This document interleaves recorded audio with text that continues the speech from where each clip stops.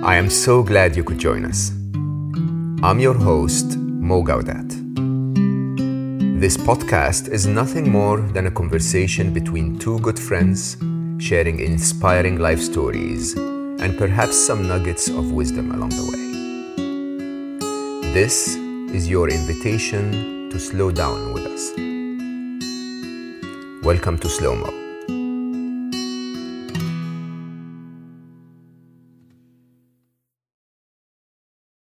Welcome back.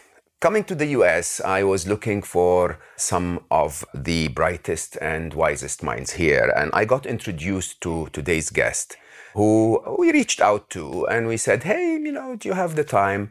He was so kind, so open. He said, well, I'm in Austin, Texas. If you're in Austin, let's meet. So I'm in Austin. I'm with Hal Elrod, who sent me a formal introduction, if you want. And this is the first time in my life I ever read a formal introduction that started with, first and foremost, I am a father. I am a family man. He is a loyal husband to his wife of 13 years and a dedicated father to their 2 children. That got me, because you guys know how much I love my kids and how much I wish every man would understand that. And so I was like, all right, this is a human being I'd like to meet. And then I kept reading. I knew about Hal that he was really changing the life of millions of people, mainly through The Miracle Morning, which was one of 12 books that he wrote, which became super successful, more than 2.5 million copies sold. And basically a very interesting promise, which is we can change your life just by changing your morning. This is something that probably everyone listening should be very interested in. From that, he has made it his mission to, listen to this, elevate the consciousness of humanity one morning at a time. More and more I got into Hal's work, and I actually think he can do what he set himself as a mission. He is horrendously inspiring. He really, really practices what he preaches. He then went on to his next project, the Miracle Morning movie, which I'm very curious to learn about. And I think, above all, he is someone that is genuinely living true to his potential, to his mission, and inspiring others to do that. Just on top of all of this, I also learned that he, like myself, had 2 near-death experiences, which I know shape you in ways that are very, very different than those who haven't experienced it. If you have not heard my conversation with Dr. Pim van Lommel about near-death experiences last year, so please go back and listen to it. So with so much in common, I don't know if we will ever be able to finish this conversation. So I start by thanking you so much for giving us the time so generously. It is a pleasure. It is an absolute pleasure. Mo, and that was a fantastic introduction. Thank you. I think I ranked it in order of what I loved most about the person I'm reading about. And honestly, in a world where everyone is just name dropping and stealing titles and bragging about their achievements or faking their achievements. Yeah. Who starts his introduction, his formal bio by, I am first and foremost a family man? Who does that? Yeah. Well, I'll tell you, that was inspired. I am a member of a group called Front Row Dads. And one of my best friends founded it. And he had this realization where when someone asked him, what do you do? Right? It was, how can I impress with this? It's just like you said. Yeah. I'm an author. I give speeches all over the world, And then, and I have a wife and kids, and we live here, right? And that's how most bios that's if go. they remember. Most people don't even mention exactly. it. Yeah. And he said, and I realized that my identity, he said, is tied up in my work. And he said, that's not the most important role I'm here to play. Interesting. It's for these children. It's for my wife. It's for my family. And so he had this shift where he said, I have kind of identified as I'm a businessman or I'm an entrepreneur with a family. And he decided in that moment to switch it and go, no, I'm a family man with a business. and then he decided, how can I align both? He created this Front Row Dads community. And so, that's really, he's been the inspiration for me to really make that shift and go, my kids aren't going to remember how many books I sold or how many speeches I gave, or how many mortgage payments I made, or how much, right? No, they're going to remember how much time did you spend with me? How much love did you give me? How much of yourself did you invest in our family? That's what they're going to remember. And that's what matters. When I believe when you're on your deathbed, you're going to look back and you're going to go, I know that for certain. I have my priorities in order. Absolutely, yeah. So for a long time, I definitely gave the bio that was, what could impress these people? What sounds cool? And you even embellish it a little, inflate it a little, So. Do you believe that when your bio is thought of this way, written this way, your actions actually reflect that too? So if you define yourself as I am a professional, then the first thing that takes your priority in life is being a professional. And so, I actually think this is an invitation for everyone listening to actually reconsider this, man or woman, father or mother, or whatever it is. If you're a dancer and a banker at the same time, which one do you want to define yourself with? Because if you introduce yourself to others this way, then you're introducing yourself to yourself that way, isn't it? Yeah, you're reinforcing that identity. Yeah. Something else that I do, for example, is in the morning, during my miracle morning, before I allow myself to read a business book, I have a self-imposed rule that I have to read a book on family first. Interesting. And even just 5 pages out of a book on marriage or a book on parenting. And what that does, it's these consistent reminders of, family's first. That's so cool. I can get to business after I've invested in being a better father and being a better husband. So from the bio to my affirmations to the books I read, really, and to the way I set my schedule every day. I've got family time from 7 to 8 a.m. So I wake my kids up with a foot massage. I figure that's a nice. Luckiest kids alive. Yeah, I don't walk in and go, guys, come on, get ready for school. I walk in and I sneak in. I reach under the covers and I just start massaging their feet. And I don't say anything, right? And then you just see them kind of. And then they know, Dad's here, Oh, that's so cool. Yeah. Have you always been like that? No. So I was a workaholic, and I would justify, like most entrepreneurs, right? The lie we tell ourselves is, I'm doing it for them. I'm doing it for the family, right? And then there's this conflict often, at least there was for me with my wife, where she's always upset because she doesn't feel like I'm not giving her time. I'm not giving the family time. Sweetie, I got a book deadline. I got to work Saturday. This was always happening, and flying around, traveling, all of this, and telling myself I'm doing it for them. And it goes back to that. They're not going to remember how many speeches and all of this. And so I was a workaholic, and then I got cancer.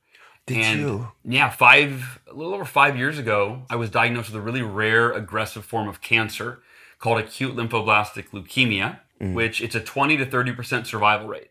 Wow. So I was 37 years old, and doctors were saying, basically there's a 70 to 80% chance that I was going to die in the next few months. And my daughter was 7, my son was 4, right? So as a dad, imagining that, oh my God, I'm going to leave them without a dad at this young age. And during that cancer journey, I had a lot of time to think about my priorities. And that's really where I really came to grips with, I have to readjust my priorities, my identity, and my schedule and my lifestyle to really put family first. And what does that look like? What's, when I come on the other side of this cancer journey, what's my new life going to look like as not a entrepreneur, right? That wasn't my bio back then. My bio was Hal Elrod's a best-selling author and right? And so it was after that I got to shift my identity, shift my priorities, shift my schedule, and really put family first. Why? Why do we have to go through a mega disaster in life to change? Do you believe it's necessary? Not necessary. No, in fact, I do think, all the things that I've gone through, my car accident, the cancer, all of that, Man? Yeah, and I am kind of like, God, what? Come on, I'm good, Like my poor parents, they were there when I was 20, I was in that car accident, and I was found dead at the scene, and they had Were you? So I, sorry to jump ahead. No, I'm happy you jump or jump behind or wherever we're going. We'll go back to where we want to when it's time, but this is really so when I was 20 years old, I was in sales, and I gave a speech at a conference, and I was like high on life. I was 20, but I was making more money than I ever imagined at that age. I just bought my brand new Ford Mustang, had my own apartment, had a girlfriend, in love, life was great. And driving home, I was hit head on by a drunk driver at 80 miles per hour. And I spun off the drunk driver, and the car behind me crashed into my driver's side door at 70 miles an hour. Oh, wow. And completely, I broke I broke my femur in half. I broke my pelvis in 3 places. I broke my arm in half, shattered my elbow, severed the nerve, and I bled to death. That was the first near-death experience where I was literally clinically dead. My heart stopped beating. I didn't have a heartbeat for 6 minutes when they pulled me out of the car. And I was in a coma for 6 days. When I came out of the coma, I was told I would never walk again, and I have permanent brain damage. And I always joke, my family will vouch for the brain damage, for sure. It shows up in lots of fun ways. I don't have much of a filter. It's kind of like I've always had a few beers. That'll probably come out today. And so sometimes I say things that my wife's like cringing, sweetheart, that's not appropriate. And then my short-term memory is not the best. But so I came out of the coma and I had to face this unimaginable reality, right? I'm like, wait, so I'm never going to walk again, right? So, okay, what's the rest? I'm only 20. What's the rest of my life going to look like in a wheelchair? I've got permanent brain damage, okay?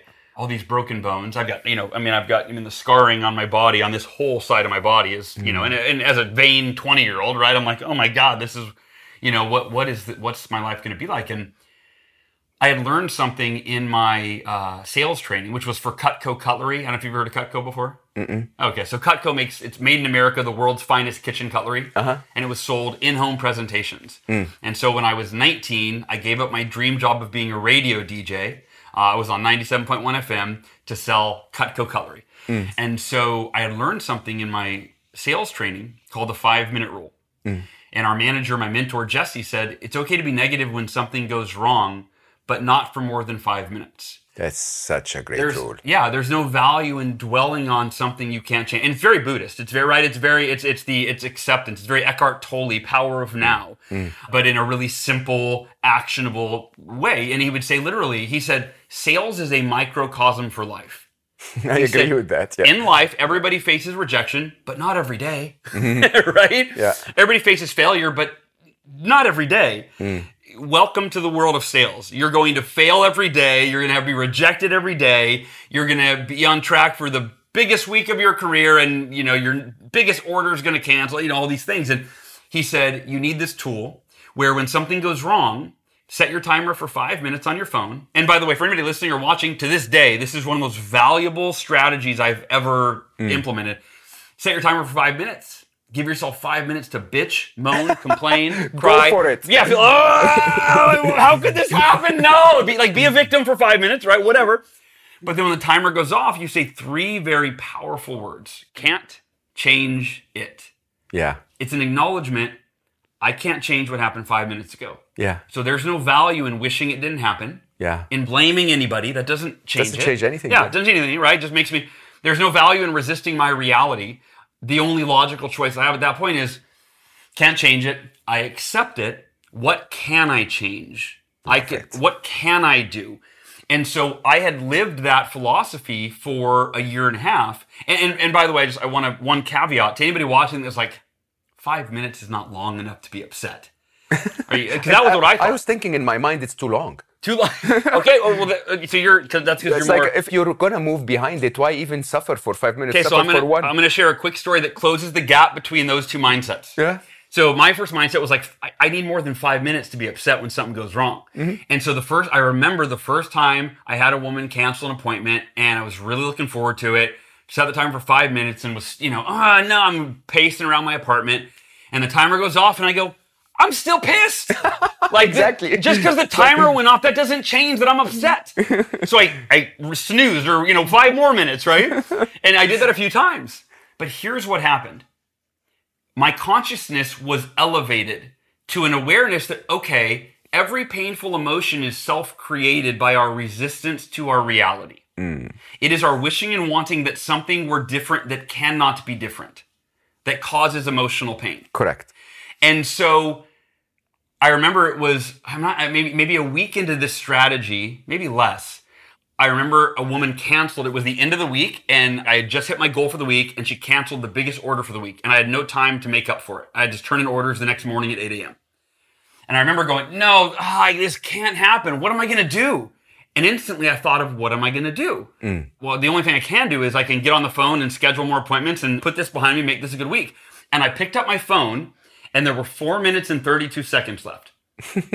And I started to set it down, and then I went, wait a minute. what's the value in stewing over this for another 4.5 There you minutes go, yeah. when I could accept it right now? Yeah. And I turned off my phone. I took a deep breath. Can't change it. Mm-hmm. And I was like, wow, I'm completely in control of my inner world. Yeah. I can completely let go of that resistance that causes emotional pain. And to your point, the 5-minute rule in that moment, I decided it was now the 5-second rule. I'm going to drop an F-bomb, I'm going to release the tension that's in there instantaneously and move on. And then I want to share with you the last phase of this is accepting life before it happens. Mm. So for me, it started with the 5-minute rule, became the 5-second rule. And then it became an awareness that, since all emotional pain is self-created by resisting reality, I'm going to accept my reality for the rest of my life before it ever happens. Man. And when I was diagnosed with cancer, which was 17 years after the car accident, and the doctor, he was having trouble telling me because he was afraid of how I was going to respond. And I leaned in and I said, Doc, before he even told me what it was, I said, I just want you to know, I accept life before it happens. No matter what you could literally tell me I'm dying right now. And in my mind, I didn't think it was going there. I said, you can tell me I'm dying and I'm at peace with it. And he goes, okay, well, it looks like cancer. And for a second, I was like, whoa. No. Give me my 5 seconds. Yeah, I need my 5 seconds. I'm a healthy person. What are you talking about? But I immediately was at peace, and I decided that when I had my car accident and I came out of the coma and I was thinking, okay, what if I'm in a wheelchair the rest of my life? I decided I can't change that if that is the case. So I will be the happiest, most grateful person that you've ever seen in a wheelchair because I'm in a wheelchair either way. You're the man. Honestly, this is it. Yeah. No, this is it, right? This is it. And when the thing about this is, a lot of these are these philosophies that have been around for centuries. But for me, my superpower is I'm like, how can I experience these and teach these? Like, I'm not the most intellectual person, I feel like. So I'm like, how can I simplify these so that you could even teach it to a child? Yeah. The 5-minute rule, you could teach that to a kid. Yeah. And so I decided I'll be the happiest, most grateful person you've ever seen in a wheelchair because I'm in a wheelchair either way. And for anybody listening or watching right now, what's your wheelchair?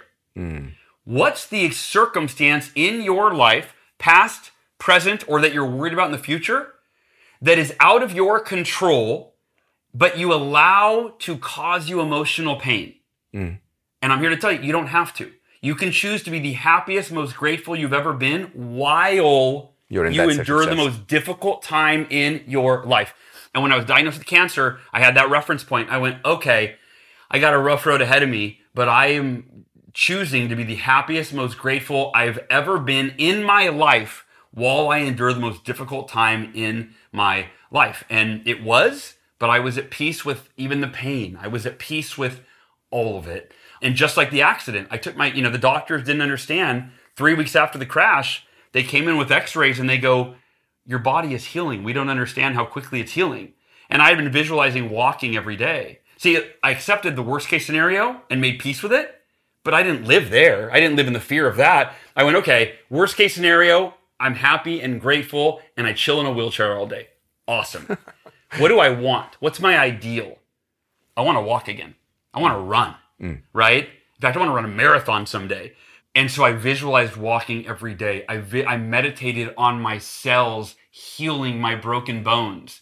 I got in a state of certainty, unwavering faith that I will walk again. If I don't, I'm at peace with it, right? And I think that's really hard for people, that the more we're invested in something we want, the more we set ourselves up for disappointment if we don't get it. Yeah. So it's that balance between, I want this so bad, but if I don't get it, I'm detached. totally at peace. I'm totally detached, right? Yeah. So that worked for walking again, defying the odds with cancer, and being in that 20 to 30% that beat the cancer. Because again, I accepted if it's my time to go, I'm at peace with that. But that's not what I want. So give us a minute to reflect on this, actually. I just want us a moment of silence.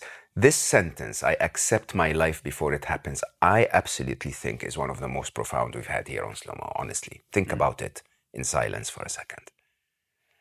So, Hal, when you talk about, I visualized myself walking again, do you believe that stuff works? Yeah, I'm gonna give you my layman's explanation of self-healing. So when I was diagnosed with cancer, I had watched a documentary a decade before called Healing Cancer from the Inside Out. And it was a 2 DVD set. And the first DVD talked about the flaws of our medical system, of the cancer industry, of chemotherapy, right? Yeah. And the second DVD was all about healing yourself naturally and what the body is designed to do, and case studies of countless people that have healed themselves. So I went, oh, this is so empowering. If I ever get cancer, I won't do chemo. I will just heal myself naturally. And so when I went in and we're in front of the oncologist, MD Anderson Cancer Center, and my wife's holding my hand underneath, and he's telling me that, the odds of beating this are only 20 to 30%, and you need to start chemotherapy immediately. And by the way, at that time, the reason I went into the hospital, my lung was collapsed and I couldn't breathe. My kidneys were failing and my heart was on the verge of failing. So my organs were all failing based on this cancer. And the doctor said, if you don't start chemo, you have maybe a week or a few weeks to live. And my wife is breaking my fingers underneath the table. And I'm feeling a little bit of anger toward, I'm like, how dare you? It's not your choice. Yeah. Are you trying to threaten or scare me into doing this? I don't know. I didn't know the man. I just met him. And I said, well, can we have 24 hours to research this? Oh, because I told him, I said, I would like to cure this naturally. I don't want to do chemotherapy. I want to build my body up and harness its own ability to heal itself. And he said, Hal, I appreciate that you want to do that. You don't have that luxury. He said, you have a few weeks to live. And he said, if you don't start chemo in the next 24 hours, that's it. And so I said, well, can I have 24 hours to go think about it? And he said, yes, let's decide tomorrow. And I went home. I researched. I found some of the best holistic doctors, oncologists in the world. Dr. Brzezinski was one of them. I called him. Both of the doctors said, your cancer is so aggressive and so fast acting that even though we cure lots of cancers naturally, no one in the world has success doing that with yours because you really do have a few weeks to live. You don't have time to try and see what works if you change your diet or you do this or that. And so I thought, okay, if the best holistic doctors in the country don't have any recommendation, I'm not going to go rogue and go, I know better than them. So I decided to do chemotherapy, but I also decided to do everything in my power holistically as if that was the only thing I was doing. So I wasn't and that to me is the message, by the way, not too much of a tangent, but for people that, almost everyone's touched by cancer, their family has cancer, somebody, don't put your health in the hands of the doctor. That's what people do is they go, okay, I'm just going to trust this person with my life, right? That person is managing hundreds of patients, right? You're only one for you. And so for me, it was realizing that I'm taking 100% responsibility for my recovery and for my health. Yeah. And therefore, I'm doing everything in my power. And my doctor knew literally nothing about diet. Nothing about any alternative protocols because that's not what he learned in school. Yeah. So I had to go on my own and buy books and do research and so on and so forth. But, I did 3 coffee enemas a week to detoxify my liver from the chemotherapy. I took 70 supplements every single day. I did ozone sauna. I did lymphatic massage. I did my miracle morning every day that was completely fine-tuned toward beating cancer. My visualization was beating cancer. My affirmations were around beating cancer. My meditation was around healing my body. The books I was reading were all about healing from cancer. And then once again, right, with that just total mindset, and I'm going to answer your question here at the end. But once again, the doctors were blown away that how fast I was responding and healing. And here was my decision. The odds are 20 to 30% of those that get this cancer survive. And what I think that does for most people is put them in a fear state. They go, okay, so there's an 80% chance that I'm going to die. And they literally start dying, right? I mean, they live in that fear of death and they manifest it. It becomes their reality. For me, I told my wife, she was, when I was diagnosed, she was a mess. She was crying. And I said, sweetheart, I know this is hard, but I'm telling you something. There's a 20 to 30% survival rate. That's what she was afraid of. Yeah. I said, that's amazing news. I'm telling you, there's a 100% chance for me that I will be in the 20 to 30% of those that survive it. So my odds are 100% that I'll be in the 20 to 30%. Yeah. Because I'm not going to live in fear this is my answer to your question. Does that stuff work? In terms of self-healing, this is my belief from experience. Those both experiences, walking again when the doctor said I never would, and beating cancer when the odds were that I wouldn't, that our body has trillions of cells and they do our bidding. They are impartial. If you tell them through fear, I'm going to die, I'm not going to live, then they go, okay, sure, we'll start shutting down. Yeah. But if you tell them through unwavering faith, hey, we're going to beat this. We're going to live. There is no other option. Let's get to work. And you feel it with every fiber of your being. And in the beginning, you might got to fake it till you make it. I had moments of fear where I went, Of course. what if I do everything right and I still die? You know, Wayne Dyer got leukemia and died. He was pretty damn evolved. You know, I don't know that I would say I'm beyond where he was. But yeah, that's my mindset, is that our body's a miraculous organism. Whether you look at it from a physical standpoint, a spiritual standpoint, or a blend of the two. And again, that's my answer to that, is that we have trillions of cells and they do whatever we tell them to. They are our army. So, you know, if you're a leader and you're telling your troops, like, it's not looking good. I don't think we're going to make it, right? And they're like, okay. Yeah, right? Exactly. But you've got to be a leader, right? You've got to be the leader of your own body and your own mind and your own spirit. And of course, that applies to everything. You want to be healthy. You want to be wealthy. You want to be successful. You want to be happy. You're in control. Yeah, I think it actually extends beyond ourselves. It extends, if you look at it from a spiritual point of view, the oneness of everything, that every cell in the universe, every particle in the universe will confirm. You know, if you're the right leader, electrons will shape up into a dollar sign, right? It's really your choice. But I have to say, this is such an interesting, you spoke about detachment, but you have such an interesting paradox, really, of can't change it. Oh, absolutely, I'm going to change it. Right? It's really quite interesting. So what's the dividing line? When is it that you say, can't change that?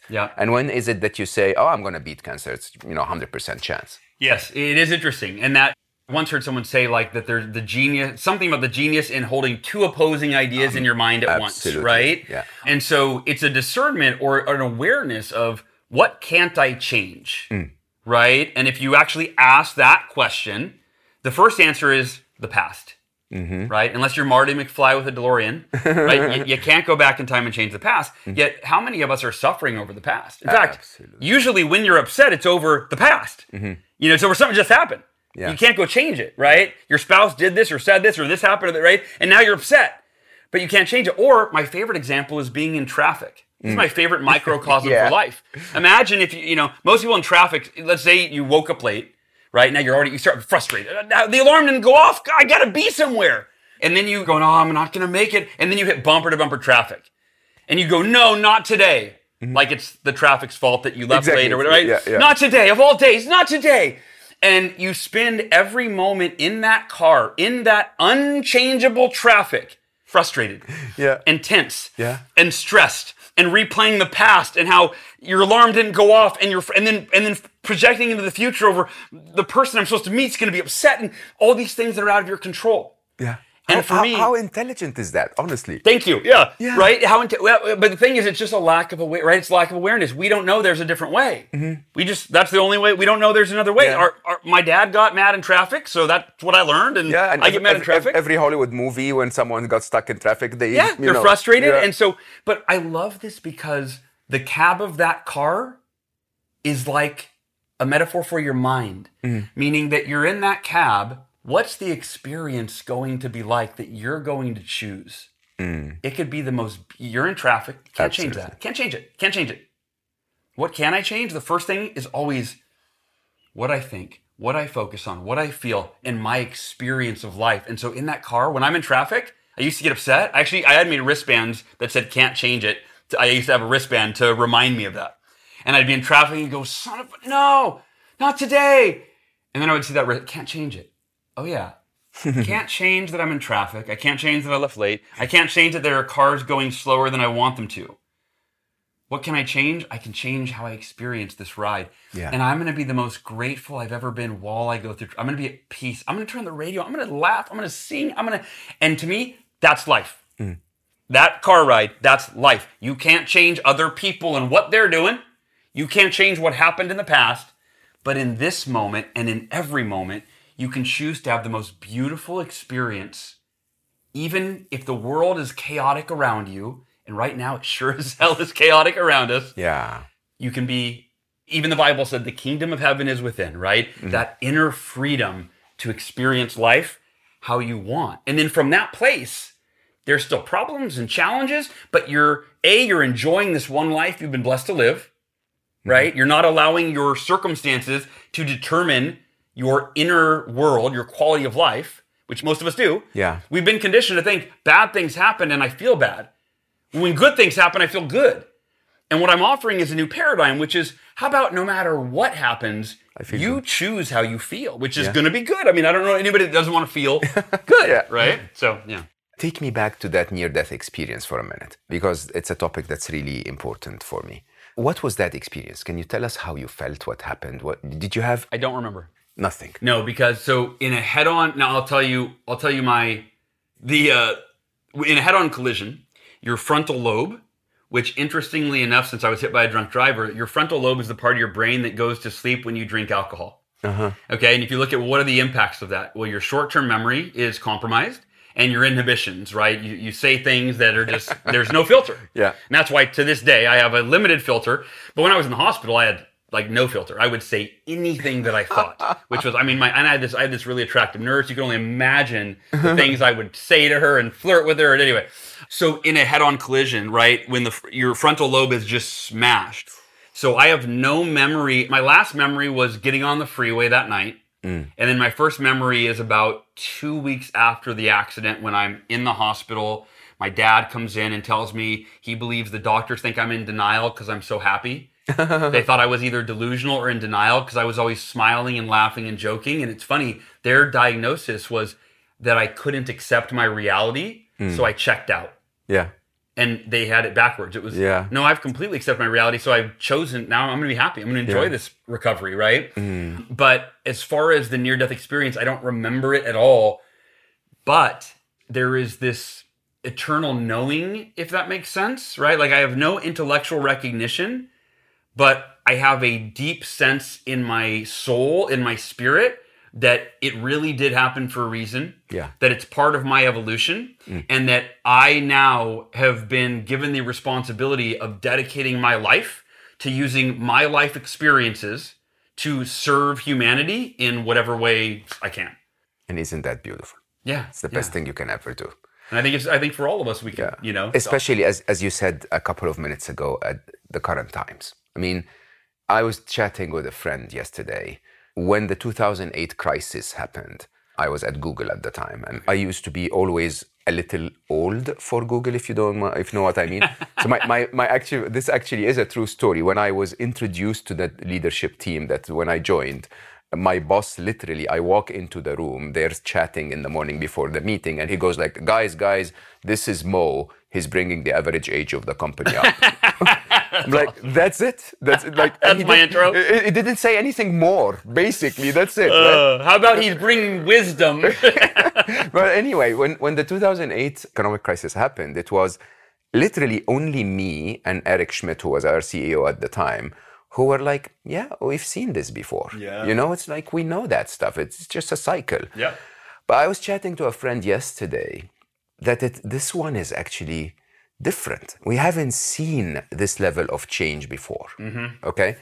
And I don't say that to scare people. I say that because I think it requires a different approach, a different level of wisdom to deal with this current situation. And like you taught me, I'm going to be the happiest person in the world going through this coming challenge, right? What is your advice to people around that? Yeah, when 2020 hit, real quickly, so in 2008 when the economy crashed, I crashed with it. And I was that eternal optimist where from that experience, I came up with my own quote, which is, there's a fine line between optimism and delusion, right? And there really is, you know? It's like, if you just think, a lot of times I think as an optimist, it's a defense mechanism, right? So it's like, I don't like feeling pain. That was for me. And it was like, so I just focus on the positive and then I feel good all the time. Well, great, right? You know, so there's that fine line between realism and, you know, optimism, delusion, and realism and finding the right balance. So in 2008, when the economy crashed, I lost over half of my income. I couldn't pay. I just bought my first house a year before, lost it. Bank took it back. I got really depressed. I stopped exercising. My body fat percentage tripled. It was like this 6-month downward spiral. And that's where the Miracle Morning was born from. And I'm sharing this because it applies to now. But the Miracle Morning, the philosophy was from Jim Rohn. He said, your level of success in any area of life will seldom exceed your level of personal development. And the way that I quantified that is I went, okay, on a scale of 1 to 10, if you're measuring success in terms of your health, your finances, your relationship, you name it, I think every human being wants level 10 success. Yeah. Right. I think there's aspire to. Yeah. There's this innate drive and desire that we want to be the best that we can be. We want life to be as good as it can be. Right. And then I went, okay, if my level of success will seldom exceed my level of personal development. And again, this is 2008 where I'm drowning in debt. I'm a mess. I'm not exercising at the time. And I went, okay, I want level 10 success, but my level of personal growth and development's like at a 2, like maybe a 3 or 4 on a good day, right? And I believe this is the disconnect for society. It's everybody wants this, but we have not been taught that, well, who are you becoming? I think that's the secret of success, is not doing more as much as it is becoming more. Hold on. That you can't just drop. I can't just drop. You cannot just drop this, because this is a very, very big paradox in our world today. We live in a world that's hyper masculine, if you want, in the way that we want to do. We rarely ever want to become, right? And the example I give to people that makes a very big difference is that you can change the world by being kind. You don't do anything, just being kind or being compassionate or being empathetic or feeling the feelings of another. You haven't done anything, right? And so there is a huge thing about becoming, right, that we don't even talk about at all. There's the paradigm of, I don't want to butcher this, but be, do, have. Right. It's that people have it backwards. Most of us think, well, once I have more time, more money, right, more resources. Once I have more, then I can do the things. Then I can do more. And then if I do more, then I can be happy. I can do the things that, right? And you have to flip it around. Instead of have, do, be, it's be, do, have, which is you flip it around and you go, no, it's about becoming the person that is qualified, capable, ready to do the things so you can have the life that you really want, right? It's being happy so that you can do the things that a happy person would do, so you can have the things a happy person, right? So it's flipping it around. And when I heard that Jim Rohn quote, I realized I need to up my personal development. And actually the epiphany was, I'm going to go home. I was on a run when I heard this, and I thought, I'm going to go home and I'm going to create the most extraordinary, effective personal development ritual in the history of humanity. I'm going to go big. I'm going to try to figure out, I'm just basically going to figure out I'm going to go study what do the world's most successful people do for their personal development. And I'm going to assemble the best ritual, like the best of the best. And I was thinking like it'd be, 1 or 2 practices. And I went home and I just started Googling. I was 28 at the time. Again, I'm in debt. I'm depressed. I'm a mess. My house is up for foreclosure, right? We're getting ready to move back in at home with my dad. And my wife's pregnant, by the way, at the time. It was just not in a good spot. And I went home and just Googled, what do the world's most successful people do for their personal development? And I came up with, I was looking for 1 or 2. I had a list of 6 practices after about a half an hour. I had meditation, affirmations, visualization, exercise, reading, and journaling. I almost dismissed it all because none of those are new. And we're conditioned in our society to look for new. If I've heard of it, it obviously doesn't work, because otherwise I'd be where I want to be. So interesting. I need the new thing. I need the new strategy. Not to mention, we're just conditioned for, I want the new phone, the new app, the new this, the new that. It's all new.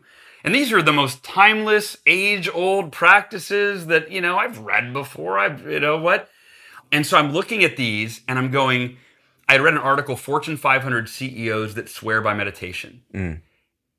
And that shifted my paradigm. Because I'm like, I thought of meditation as like a monk sitting all day in his robe, connecting with me, and not Fortune 500 CEOs saying that that's where they get their best ideas. That's where they get their clarity, right? And I went, okay, I got to meditate. And then I saw an interview with Will Smith. This was way before the Chris Rock slap. He was interviewed by Ellen DeGeneres. She said, Will, how'd you become so successful? And he said, I learned written affirmations when I was, I think he said 15 years old. And he said, I wrote out affirmations that affirmed what I wanted to have in my life, what I needed to do, and who I needed to be. Right? So he understood that be, do, have. And he said, and then I read those every day and I just lived in alignment with what I was affirming. And I'm watching that, I'm going, oh man, well, I got to do affirmations. And so as I'm looking at this list of 6 practices, I go, which of these is the best one? There's no clear winner. You can find somebody that says that their books they read is what led to their success. In fact, Jim Rohn's favorite practice was journaling, right? So I almost threw in the towel, getting overwhelmed. And then the epiphany was, what if I did all of these? What if I woke up an hour earlier tomorrow, even though I was not a morning person at all? I always slept till the last minute, snoozed 3 times. What if I woke up tomorrow an hour earlier and I did the 6 most timeless, proven personal development practices in the history of humanity that the world's most successful people across all walks of life have sworn by for centuries? That would be the ultimate personal development ritual. And theoretically, that would enable me to close the gap between the level of success that I want, that level 10 success, and me becoming the level 10 version of me that's capable of achieving it. And so I woke up the next morning and I fumbled through, like, meditation was, I didn't know how to meditate. I had never done it at the time. It was like literally my mind's racing. I'm going, I suck at this. You know, the affirmations I found online felt phony and goofy. And stumbling my way through those 6 practices, even not doing them excellent, right? I did them poorly. At the end of that hour, I went from the day before, I was depressed. I was scared. I felt hopeless. The economy, by the way, important, was continuing to decline. Yeah. And this is so important to share in this time as we are in a recession, entering a recession, that most people use that, oh, well, it's not my fault. It's out of my control. Can't change it. Can't change it, right? Yeah, I can't change the economy, but again, it goes back to, I can change myself. Can you change? The only thing you can change is yourself. Yeah. And so every day, so I started focusing, how can I generate business? That was what my Miracle Morning was focused on. And I was thinking it would take a year. The compound effect, a little better every day. And Mo, in less than 2 months, I more than doubled my income. More than doubled my income as the economy got worse and worse and worse and worse and worse.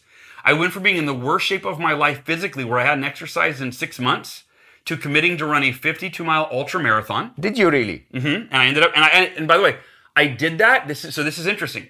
I hated running. Hated running. And you were out of an injury where people said you're never going to walk again. That was part of my inspiration. I thought, how cool would it be if that was my ego. In your face. Yeah, Mr. my ego Doctor. definitely got involved there. I'm like, I'll show those doctors that I never walk again. How about I run 50? Have you run 52 miles in a day? And so I committed, I trained for that marathon. I completed it 6 months later. But most importantly, and for anybody watching right now and listening, right? You can't snap your fingers and change your income overnight, right? You can't change your bank account balance. There's certain things that you can't they're going to take time to change. Your mental and emotional state is, I believe, what we have the ability to change the fastest. And that was the powerful thing. I was so depressed and felt so hopeless going into that morning. Within 2 months, it didn't take 2 months, within a few days, I had hope again because I went, this is it. If I do this, if I start every day with this much clarity and energy and confidence and a strategy, it's only a matter of time before I turn my life around. And so I wasn't depressed anymore. I was excited. I was energized. I was hopeful. And that happened in a couple of days. Yeah. I mean, it started that first morning. And I went to my wife after 2 months and I said, sweetheart, I just signed on 2 more coaching clients. We've doubled our income since I started doing that Miracle Morning. Or no, I'm sorry. It didn't have a name. I said, since I started doing this morning routine, I've doubled our income. I go, it feels like a freaking miracle. And she goes, it's your Miracle Morning. Yeah. And I go, she's my muse, by the way. And I go, I like that, Miracle Morning. And so I started writing it in my schedule every day, Miracle Morning, Miracle Morning. And then my coaching clients, which I now had a bunch of coaching clients again, one of them asked me, she goes, do you have a morning routine? I kept reading about morning routines. And I'm just chomping at the bit. I go, yeah, I have the Miracle Morning for you. Yeah, I call it the Miracle Morning. Let me tell you about it. And she goes, I'm not a morning person, but I'll try it. And then 2 weeks later, she comes back and goes, Hal, I just had the best week in my sales career. I started running again, and I read a book that's been on my shelf for months. And she goes, it is literally, it's the Miracle Morning. And then I told all my coaching clients that next week, and almost all of them resisted. I'm not a morning person. And they all came back 2 weeks later, and all but one said, I'm a morning person now. This is it. I'm changed. Like, I'm having the best this, the best that, And that's when the light bulb went off. And I went, wait a minute. If this changed my life and I wasn't a morning person, it changed Katie's life and it changed all my clients' lives. And it goes back to that purpose that was born out of the car accident, that it's using my experience to serve humanity. I thought, I have a responsibility to share this with the world. And that's when I started writing the book, and it was self-published. I mean, Was it? Yeah. So that's a whole nother story of how it went from an unknown self-published book to selling millions of copies or whatever. But yeah, and the reason I brought all of that up is You asked what to focus on now, right? And that really is an important preface, because when 2020 hit, the world started to feel out of control, right? This pandemic, this virus, this, right? Fear being stoked everywhere. And when we focus on that which is out of our control, we feel out of control, right? Exactly. Very natural. Yeah. And when you focus on that which is out of your control, and then you put yourself in a state of feeling out of control, that's what causes anxiety. That's what causes fear, depression. And since 2020, that which is out of our control has been amplified and shoved into the collective consciousness of humanity. And we're all feeling it. We're all experiencing it. And so as a leader, once that started to happen, I asked myself, okay, for me personally, what's the most important thing? What should I be focused on right now? Yeah. What's the most important thing to focus on? For me, because I always go first, right? Kind of the like Tim Ferriss style guinea pig, like I'm going to try it on me, And then I realized that the only thing that makes sense to focus on are things that I can control. And that always starts with who I am being. Yeah. How I am showing up every day for myself, for my family, for those I love, for those I lead.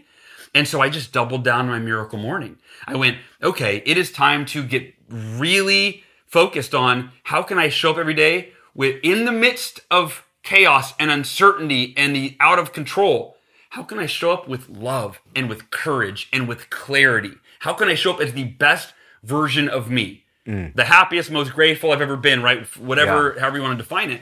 And so that, I believe, is what we must do. Go back to Gandhi of be the change you want to see in the world. If you want to see peace in the world, be peaceful. If you want to see kindness in the world, be kind. If you want to see humanity not fighting with each other, right versus left, black versus white, right? Then be that source of calm and harmony, strength in the middle of the storm. Yeah. Yeah. Did you ever get mornings where you're not into it? Totally. This morning. Did you? Yeah. This morning. Look at you with your energy and without this, So no, this morning I, for whatever reason, I woke up. You know those mornings sometimes where you wake up and your brain's just not on. Yeah. And this morning I opened my computer. I'm rewriting the Miracle Morning. I'm doing an updated and expanded edition for the 10-year anniversary. Wow. And it's so funny. On a side note, as I go back and read the book I wrote 10 years ago, I cringe. You watch. I know that right? for yeah. sure. When you go back and watch an old video or listen, you're like, turn it off. I can't sound this. I sound. I always do this. The editing process of books is that you edit them, you finish them, you give them to print, and then you record the audio, right? Yeah. And every time I'm recording the audio, I'm like, who wrote this crap? This is horrible. Totally. Yeah. So that's both. It's exciting because I can do something about it now, right? Like once you put the book to print, it's like kind of like. Can't change it. Yeah. I can't just go back. But now, finally, 10 years later, but I'm like, oh, this is cringeworthy. This part is so cheesy. This is, I'm so tone deaf here. So I'm rewriting it. But anyway, this morning, and I've got a deadline. I need to get it done by the end of this month in a couple weeks. And this morning I woke up and I was like, can't do this. I spent about 5 minutes on it. And then I was like, it's not today. Yeah. It's not today. So I can't change. I'm just going to be at peace with it's not today. And you're kind to yourself in that way. Exactly. I mean, again, it goes back to, I believe that for any individual, the most important thing we can adopt is inner freedom.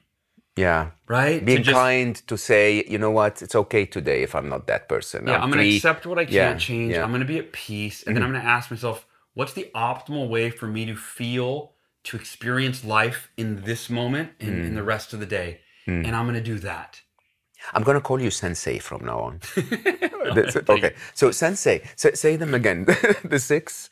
So meditation, affirmation. Oh, wait. So start over. So they're an acronym now, SAVERS. SAVERS. And so SAVERS. Meditation became silence. Okay. Affirmation stayed the same. That's the A. The V is for visualization. The E is for exercise. The R is for reading. And then journaling became scribing.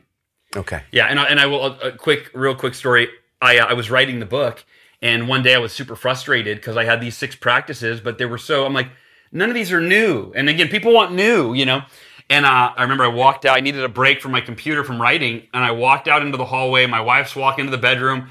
She goes, "What's going on? You look stressed." And I said, "I've got these 6 practices, but they're not connected. They're not cohesive. They're not memorable." And she goes, "Why don't you get a thesaurus and see, remember, she See, named the yeah. Miracle Morning, Yeah. and then now she was, why don't you get a thesaurus and see if you can replace some of the words and make an acronym so it's memorable. And so meditation became silence, and journaling became scribing.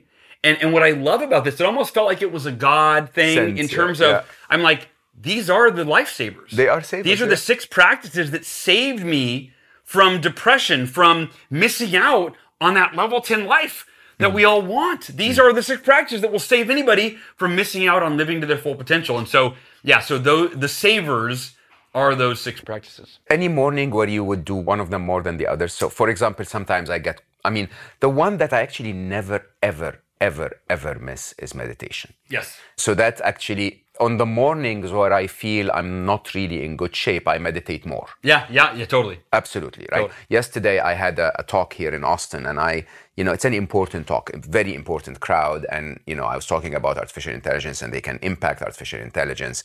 And I am jet lagged like crazy, right? So, 10 minutes. Just all you need is 10 minutes. And just your brain goes like, okay, I can function again, right? Yeah. And it's funny, I did meditate this morning, right? Yeah. 'Cause, that's when you need it most, right? You need when it most, yeah. But the others, sometimes I start reading and it's going to take my whole hour, right? Is it okay to miss some of them sometimes? Yeah. Yes. So the answer is that what I love about the Miracle Morning is that it is modular, right? And it's completely customizable in every way, meaning I like to meditate first. I like to start the day by connecting to my higher consciousness and just really just connecting with like what matters most.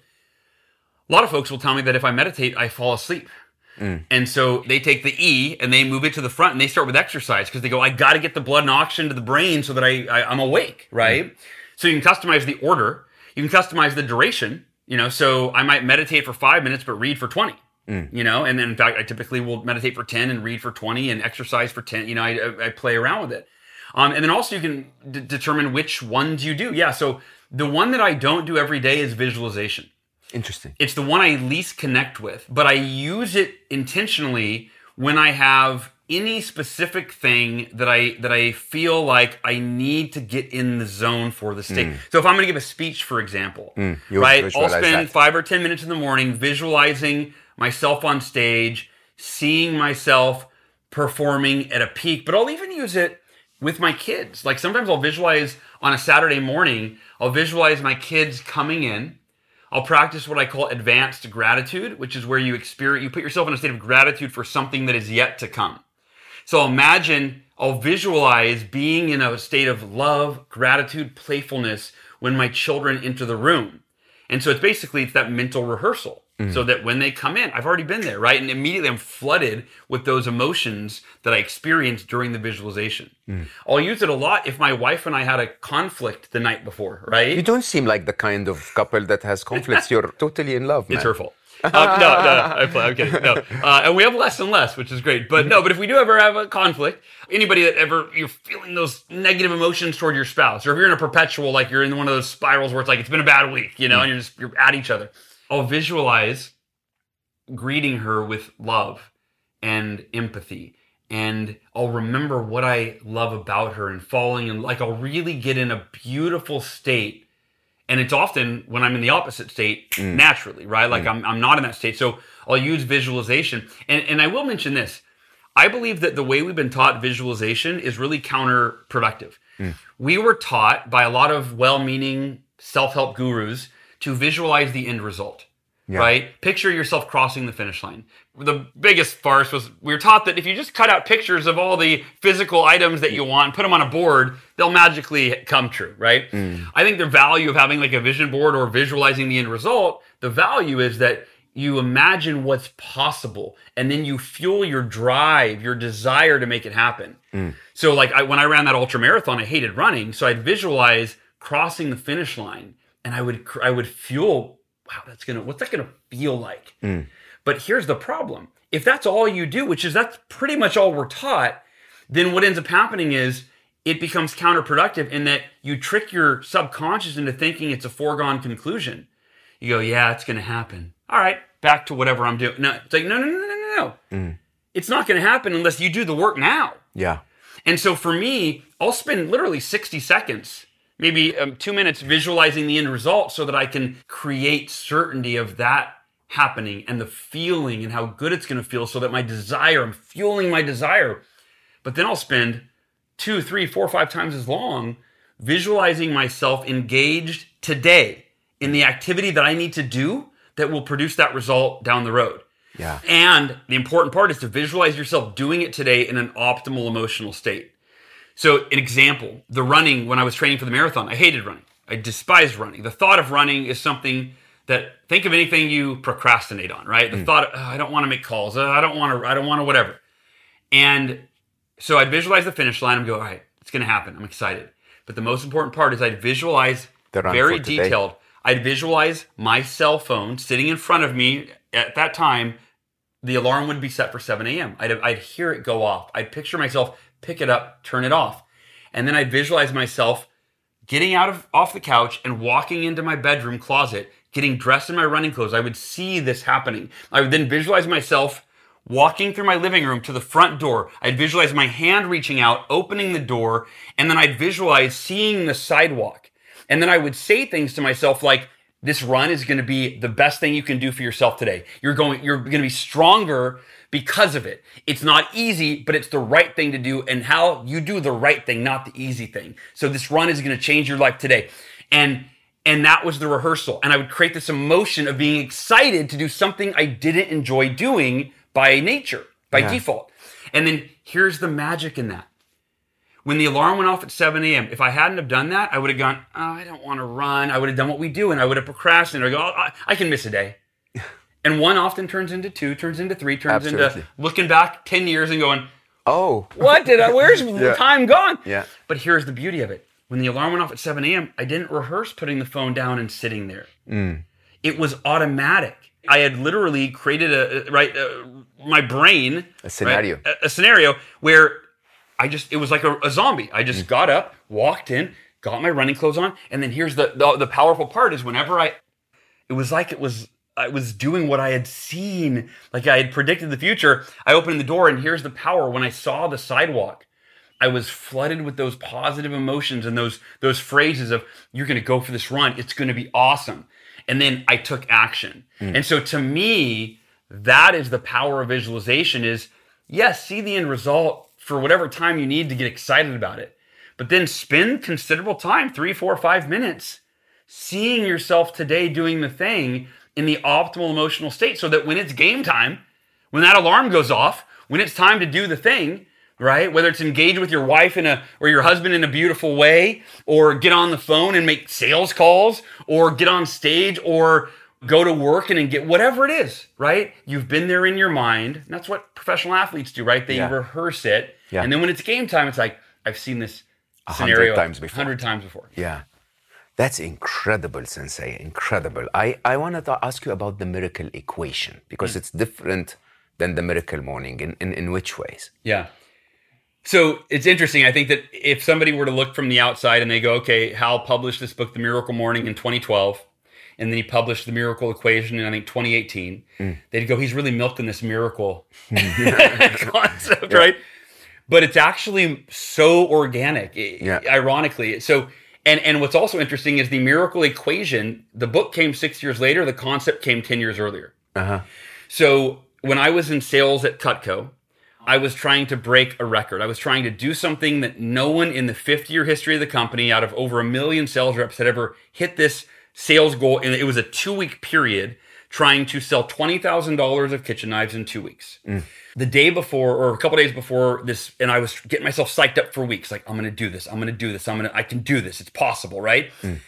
And then a few days before, our manager at the time, and I'm 21 years old at the time, right after the accident, about a year and a half after the accident. And our manager says, hey guys, I just got word, we don't get the full 2 weeks for this sales period, this contest. We only get 10 days. They moved the conference up 4 days. And I go, you're taking you're taking away a third of my time. And I raise my hand, and we're in the meeting, and I go, now I'm imagining that this doesn't count for a normal sales contest because it's only 10 days, right? Like, and he goes, no, it is what it is. You got to work with the time allotted. And I already was having such a difficulty trying to wrap my head around this thing had never been done in 14 days, right? And now I'm cut down to 10. And so my first thought is, all right, I can't do it. I'm not going to do it. I got to wait till the next one to try it, right? And I'm driving home, and I remembered something that one of my mentors taught me. He said the purpose of a goal, and I think this is a Jim Rohn philosophy, actually. He said the purpose of a goal isn't to hit the goal. It's to become the type of person that could hit the goal through the way you approach it. And so I thought, what if I just gave it everything I had for 10 days and I wasn't attached to the result? Yeah. And I made my number one goal on who could I become in those 10 days, or who would I need to be? And so then I started reverse engineering it that night as I'm laying there in bed, starting to fall asleep. I go, okay, let's fast forward 10 days from now. If I were to have done it, what would have had to happen? And I thought, all right, well, there's two categories here. There's a mindset piece. How am I going to think about this? How am I going to approach this for these 10 days? And then there's an actual logistic piece. What am I going to do for the 10 days? What's my schedule going to be like? And so I determined, well, the mindset, I've got to maintain unwavering faith until the last moment that it's possible. I go, because let's say, for example, you've only got one day left and I'm $8,000 behind. Well, it's not possible if I decide, well, there's no way I can do it. I'm 8,000 away and I've got a day. That's not possible. Then, it's not possible. I said, so the only way, and I started calling it a miracle, because I go, the only way I could pull this miracle off would be if even going into that last day, I go, all right, I don't know how, but I'm going to sell $8,000 today, right? Like, I don't know.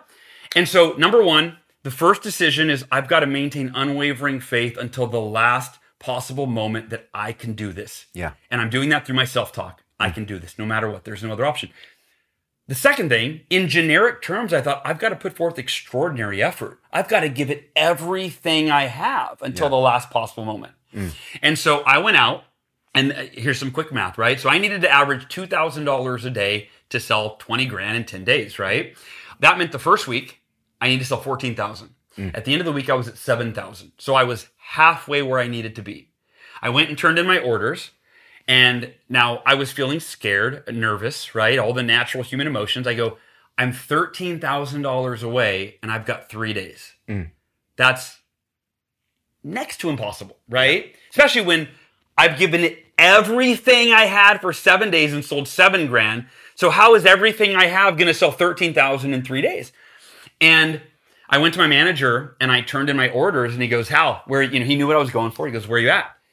It's like, he goes, you had 14,000? You on track? You close? And I said, not even close. His name was Frank. I said, I'm at 7,000.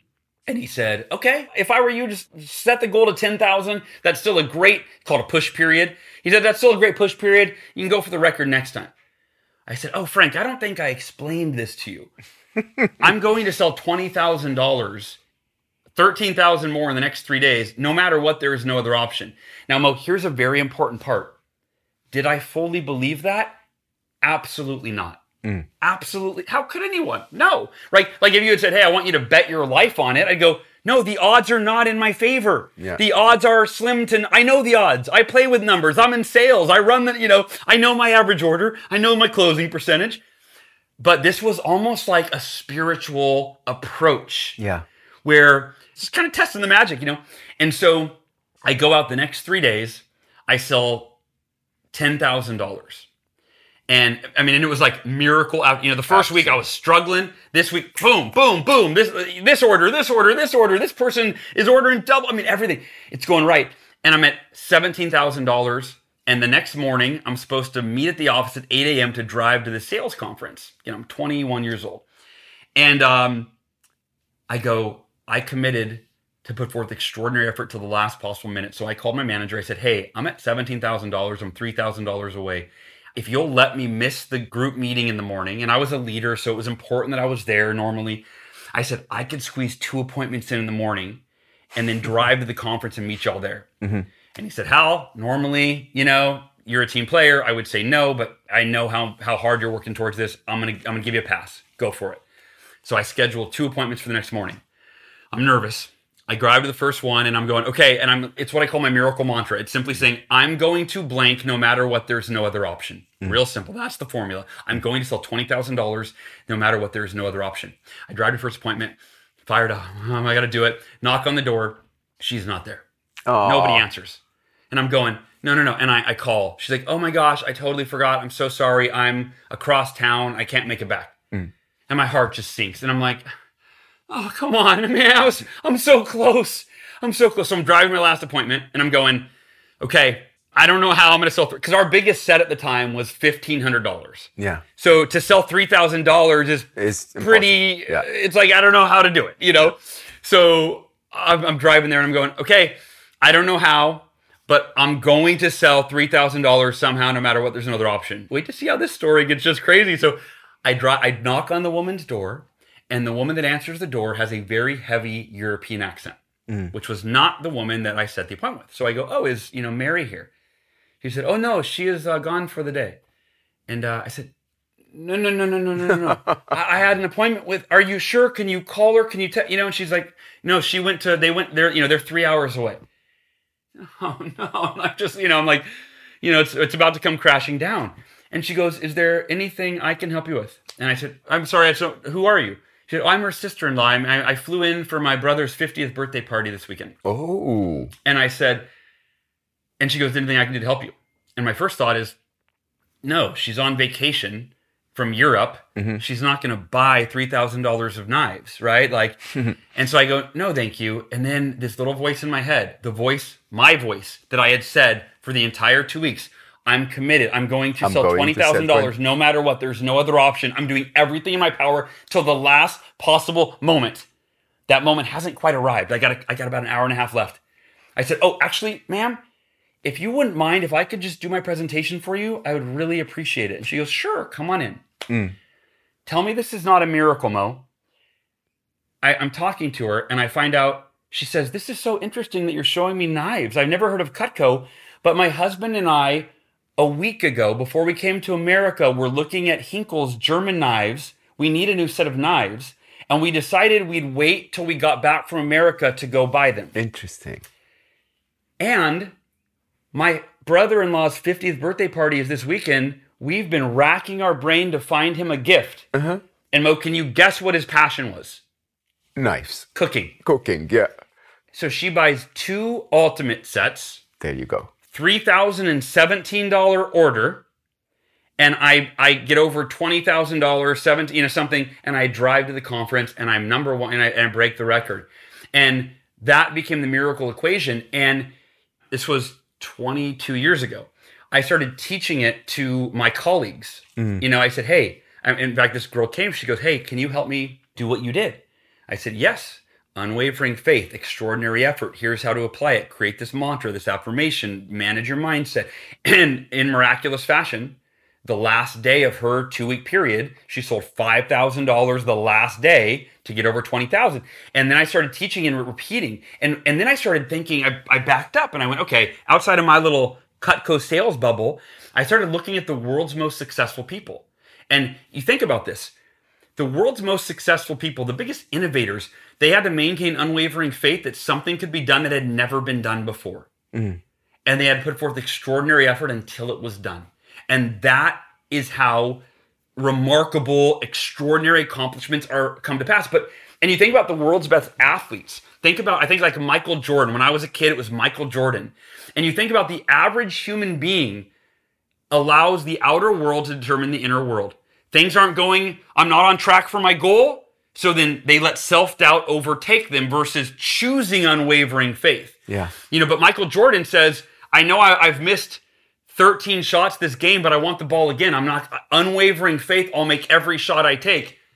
Michael, you missed that one. Okay, but I'll make the next one. You missed that one. You keep saying, to me, it's the mindset of a champion. Absolutely. And that's where you see the Michael Jordan, the Kobe Bryant, you see they have the first 3 quarters of the game. They can't make a shot to save their life. And in the 4th quarter, their mindset is, I have unwavering faith and I'm going to put forth extraordinary effort till that buzzer rings. Yeah. And then you see them create this miracle where they come alive and they come back from behind and they win the game because they maintain unwavering faith that they could and they put forth extraordinary effort until that they did. It's honestly honestly the only way anything extraordinary has ever happened. Honestly. It's just, it's the most fundamental. Yeah. While you're talking about, I'm looking back at my own life where I had a few miracles as well. And, and they're all exactly the same way. I have this very weird mindset where I just simply tell myself, look, it's going to be 8 hours until something happens. Yeah. Just put your heart in it for 8 hours. What's wrong with you, right? If you're here and you're at work and, just do it. Yeah. And it makes all the difference in the world. It's just really... It sounds simple when you explain it, but it is the biggest difference between big achievers and those who don't. Yeah. Big achievers start by actually believing that they can do it. Because if you don't, you're never going to do anything about it. Yeah. And then they do it, right? They do the best they can. And you know what? Sometimes you're going to come close and miss it, but you're going to be much, much higher than you would have been if you didn't actually put your mind to it and put your best effort. That's exactly it. Yeah. Even if you, and maybe you're meant to not reach... It goes back to that Jim Rohn quote. Yeah. You think about, let's imagine someone, let's say they're both going for a goal. I'll go back to the Cutco example. Yeah. Let's say on day one sales rep meets a billionaire and they buy their entire way to the goal. And then that person takes the next 14 days out, right? And they go, I did it. Yeah. Let's say the person number 2 struggles. They give it everything they have. They encounter disappointment. And the other person's at home watching TV, whatever. And this person's struggling their way, and they get close, but they don't hit their goal. But they give it everything they have, and they overcome challenges, right? And they grow, and they evolve, and they don't hit the goal. From the outside looking in, everybody go, wow, person number 1 won. They're the winner. They hit their goal, and they did it. And what an amazing, one person bought it, and you took the rest off. You are lucky. Mm. That person didn't grow. They didn't learn. Yeah. They did not become any better.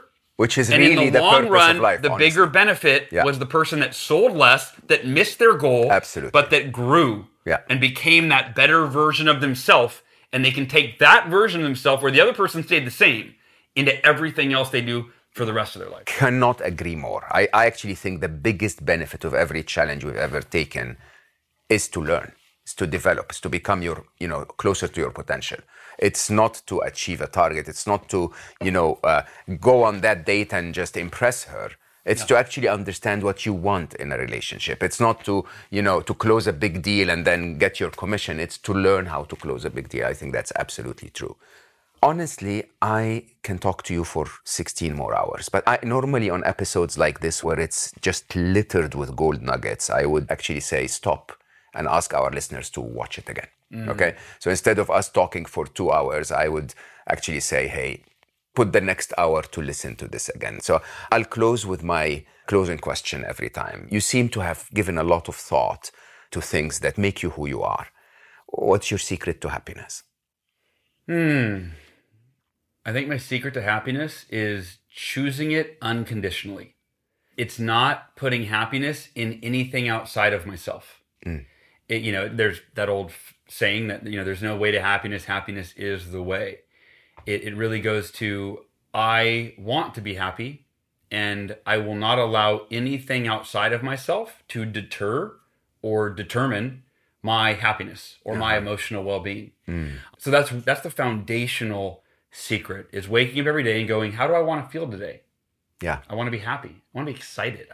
And then getting into that state. Yeah. In fact, I do something I call my emotional optimization meditation, where when I identify that state, I get in it, and then I'll set my timer, and I'll just sit and try to go as deep and just intense into that state of joy, happiness, gratitude, whatever it is.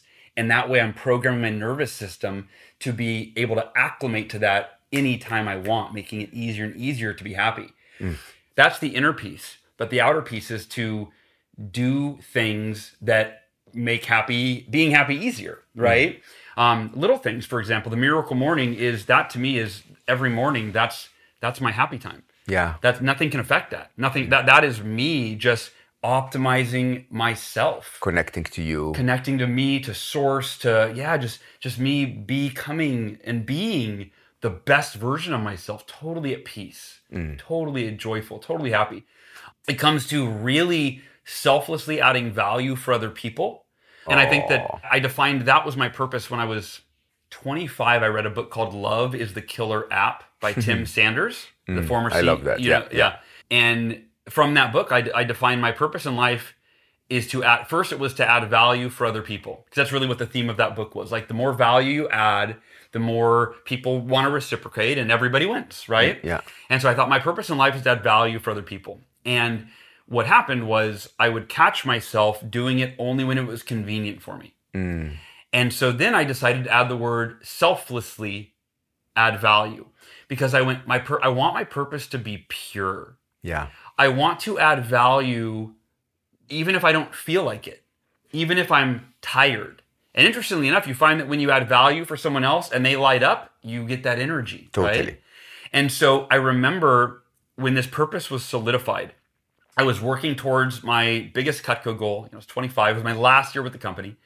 And I was leading a team of my colleagues because in order to make my goal that year of having my best year ever meaningful, I thought it doesn't matter if it's only for me. I've got to help other people reach their full potential too. And I had a friend who had been diagnosed with bipolar disorder. And he just kind of went off the deep end, and he got arrested on cocaine, driving 100 miles an hour on the freeway. I mean, it was, a lot of people had kind of written him off. And when I had talked to him in recent times, he drained my energy. And so I started avoiding his calls. I just couldn't take it. And literally the morning I had added that word selflessly adding value into my life, I was driving to my first appointment and he called. And I picked up the phone, and I set it back down. And then my own voice, again, Hal, your purpose in life is to selflessly add value to the lives of every person you possibly can. He's calling you right now because he obviously wants to talk to you. He needs you. It's not about you. And that became my mantra. It's still to this day, it's not about you. Yeah. Like, do I put my oxygen mask on first? Absolutely. Am I striving for my own goals? Absolutely. But there's this, it's again, holding two opposing ideas at the same time. It's not about me. My marriage, it's not about me. And from that place of serving my wife selflessly, my life's awesome. My marriage is the best it's ever been, right? Because I'm focused on giving to her. So I pick up the phone and I'm like, I take a deep breath, like, here we go. This is gonna drain me, but I'm doing it for him. He needs me. And so I talk to him, and we talk the whole way to my appointment for about 20 minutes. And he shares with me how much he's struggling, but he's doing better. He's made some turns, but he's really struggling. He's really struggling mentally and emotionally. And I give him some advice, and I share some thoughts and some encouragement, just from a place of love. And he says, Hal, you have no idea what this call meant to me today. No idea. And I got a phone, and I kind of looked out. I was like, "This is it. This is good. This feels good. This feels right. This was my test to live my purpose. I did, and it served him. But here's what I didn't know.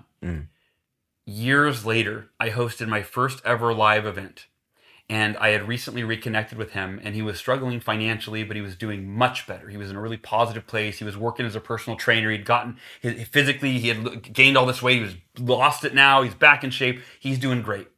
And I said, hey, I'm having a live event. You can come for free. Like I'll cover the ticket, but felt like it would help him. And he catches me in the lobby on the first day of the event. He said, Hal, he gave me a big hug. He said, brother, I love you. Thank you I need this. And he said, I want to share something that, he said, I'm sure you won't remember this. He said, like 5 years ago, or how many years ago, I called you. He said, I was suicidal. I know. And I was thinking of taking my life that day. Yeah. And he said, you were the most positive person I knew. So I reached out to you.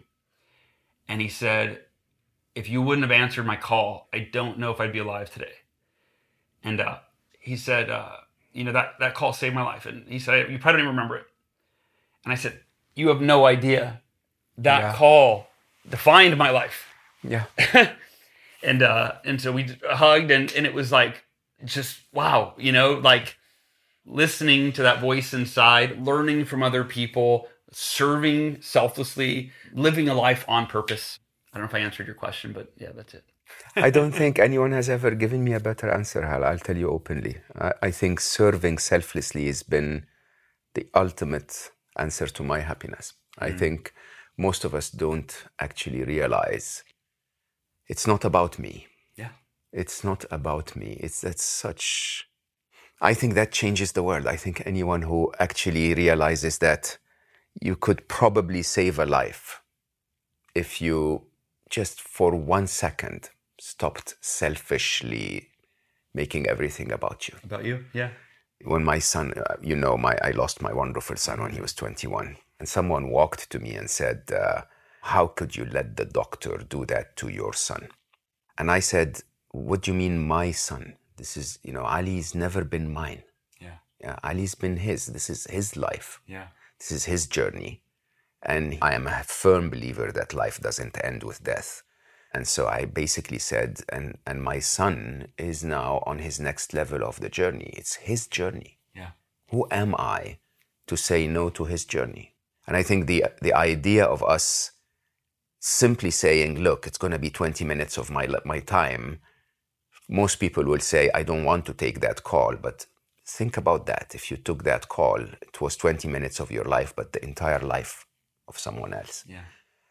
And for that, I shall forever call you Sensei. That's my absolute intention. I really don't know what to tell you, all of you listening. It's just such a joy. It really is such a joy for me to carry my kit with me and travel the world and meet the most incredible humans that there are. Honestly, just because you give me that chance by listening to Slow Mo, I have a new friend and a new Sensei. And I will have to tell you openly, there is so much of what you said today, that are things I do and I understand, but you just said them so well that I definitely am going to commit to A Miracle Morning. I think everyone absolutely needs to read the book, absolutely needs to look at the work of Hal. And I think it really is a miracle when you think about the fact that being something, becoming something, truly is what matters most than all that we do. It's not about us. It's about this whole journey for all of us at the same time. And I think, as I always say on episodes like this, I think the best use of your time is to pause, rewind, and listen to this again. It was littered with gold nuggets. And I think you will agree with that. Share it with people that you love and tell them that they can benefit from this. And when you start your morning tomorrow, slow down a bit and do those 6 things, because honestly and truly, they will change your life. We call them savers. So silence. Meditate, which is silence. Yeah. Silence, affirmations, visualizations, exercise, reading, and scribing, which is journaling. I think those are truly, truly savers.